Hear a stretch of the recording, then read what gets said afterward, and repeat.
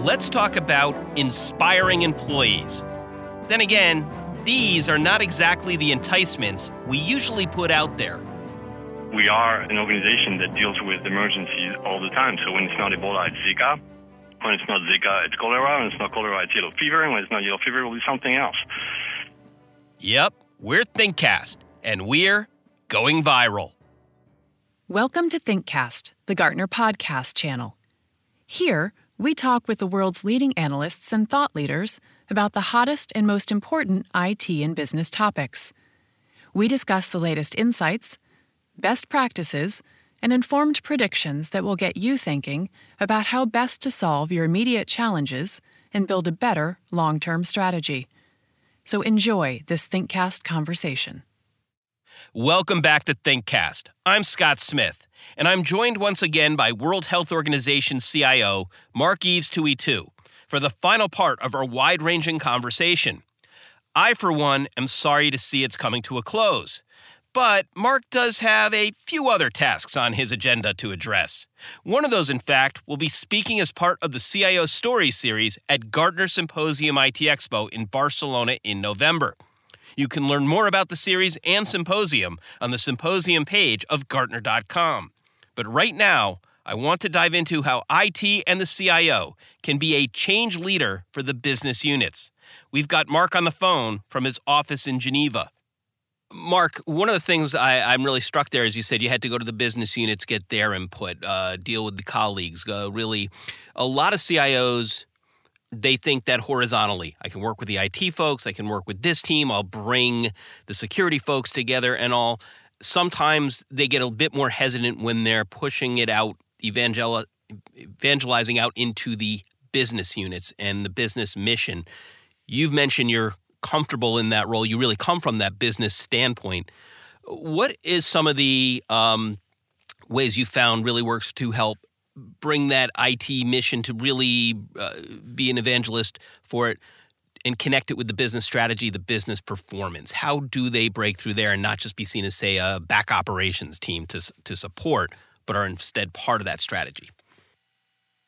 Well, assuming you destroyed the job description that says that you are just the chief plumber and that you understand that even though you've not necessarily been asked, you should really pitch something beyond that, make the client win once. Be selfless. It's not for you to shine. It's make them win. Then make another one win. Maybe the previous one was not a fluke, they'll think. So why is he doing this? First, he's helping us, and sometimes he's even throwing some of his own budget money. Why is he doing that? Well, keep doing it. It's going to be augmenting the impact. And the only problem is that increasingly more people will come to you. And eventually clients become your best salespeople, and the money becomes more irrelevant because they are pitching for you to get more money to help them. And then, as I said before, you stop saying you want to be a trusted business partner. You are part of the business, and now you're just a partner that can help. So for me, it was the most difficult thing would be, let's find something I could help with. Well, in my case, it was easy. You were in Ebola, but there are plenty of other opportunities. As soon as you start working with the business and interviewing people, I was doing that at lunch again today, and they threw something at me. It's like, sure, we can help. We'll assign a business process analyst and a project manager, and we'll do the feasibility with you. We'll offer services to help you manage the project. And it's like talking to people. Some people are shy, some people are more exuberant. So if you get out there and engage the business, you'll be amazed that some of them might just say, hey, look, go away, we're not interested once. But then they'll hear that you've been helping somebody else, and they'll say, all right, maybe I was too harsh, I'll give it a shot. And then if you can't get through the door, come back to the window, but don't give in. Don't give up. You have to find a way to help with one of your assets, whether it's geospatial information, whether it's project management, or whether it's field attack collection, or tablets, or find a way, and that's how I've seen it work so far. Well, let me ask about prioritization in that we all have a lot on our plates. There's new things coming at us all the time. You mentioned at the outset that when you left the job as CIO of San Francisco, you left things there that you wish you could have finished but weren't able to see through to the end. And as you just mentioned, you've also got a situation where you may have an agenda, but that could get knocked aside when the next global threat comes along, and you really don't have a choice to say, I'm going to push that to the back and finish what I'm doing. What do you find are some good ways that you learn to keep your agenda straight, to keep your priorities in front of you, and not let the next thing kind of knock everything off the rails?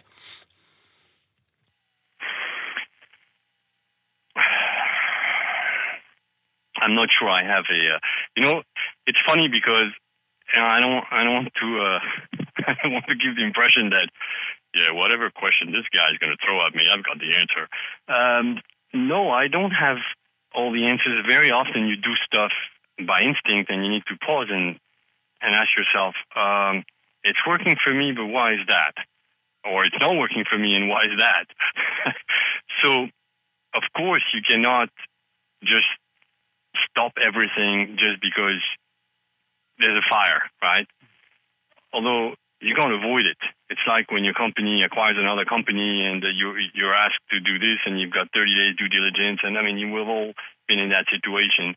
So in my case, I have on my wall the critical targets. So we have identified our top clients and the critical targets of the organization. And I started this interview by telling you that in the context, we've got the Sustainable Development Goals, and particularly in WHO, we've got the health goals. So you've got all the things that you must do to be efficient as an organization. You know, the usual stuff, your transaction engine, your ERP, your fundamental infrastructure, your the collaboration platform, email, and things like that. And because all this is in order, you can afford to graduate into approaching the business on their business problems. But you can't help everybody at once.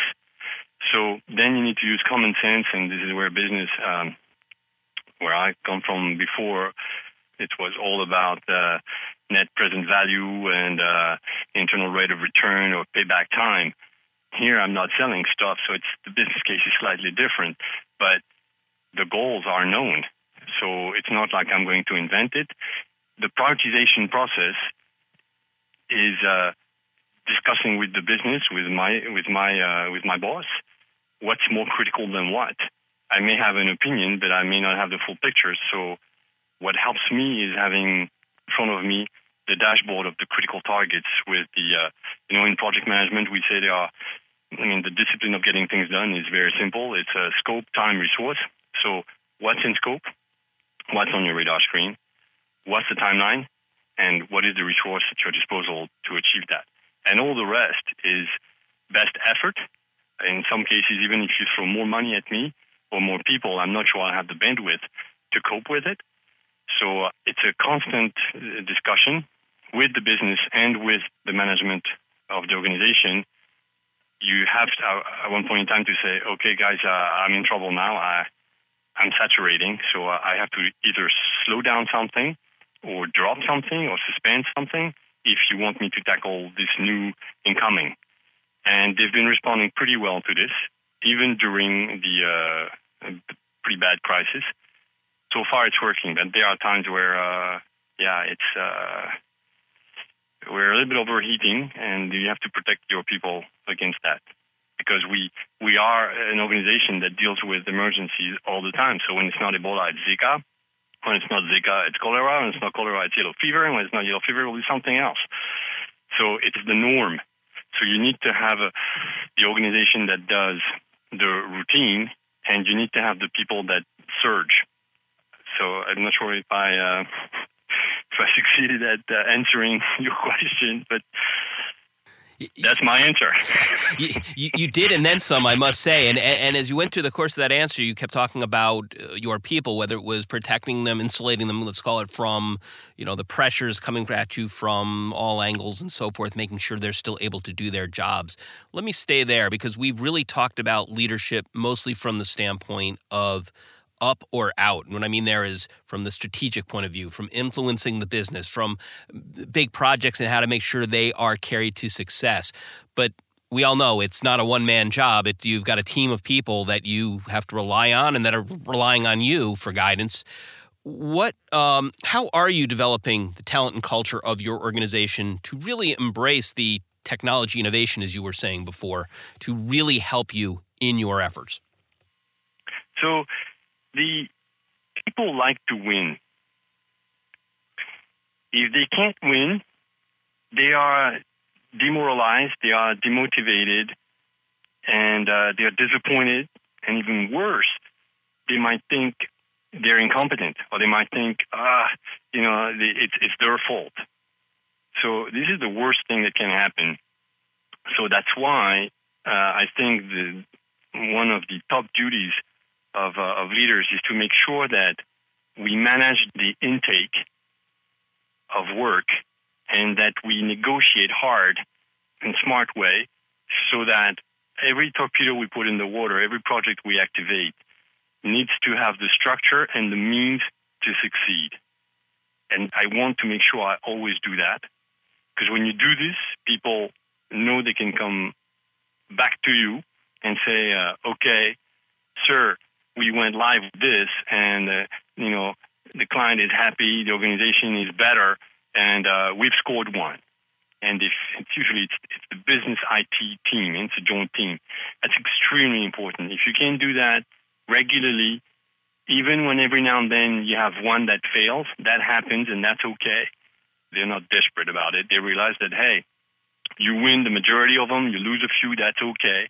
And don't beat yourself up, get back on your feet, and then let's do the next one. So for me, there are times where you have to send the people home. They don't want to go home. I mean, they are so passionate about what they do, they don't even want to go home. And when you have people dispatched, I've had people during Ebola that were working very, very long hours in tough places. And you have to make sure you rotate those people, and they learn a ton, but they work very well. So I covered that part. The second part is the inspiration comes in many forms. Winning is one, but having fun is another one. And if you're having fun while winning, even better. And if it's also, hey, we're still IT people after all, so we need to have some cool stuff also with the technologies. So one of the latest was the geospatial tool. And that's really a very powerful platform, but it's also a very interesting for IT people to see, to put that at play. Satellite information and overlapping of critical data. So winning, having fun, of course, having access to training, rotating across projects, move people across. The mobility part of it is good. They're not boxed into one discipline, and they like that.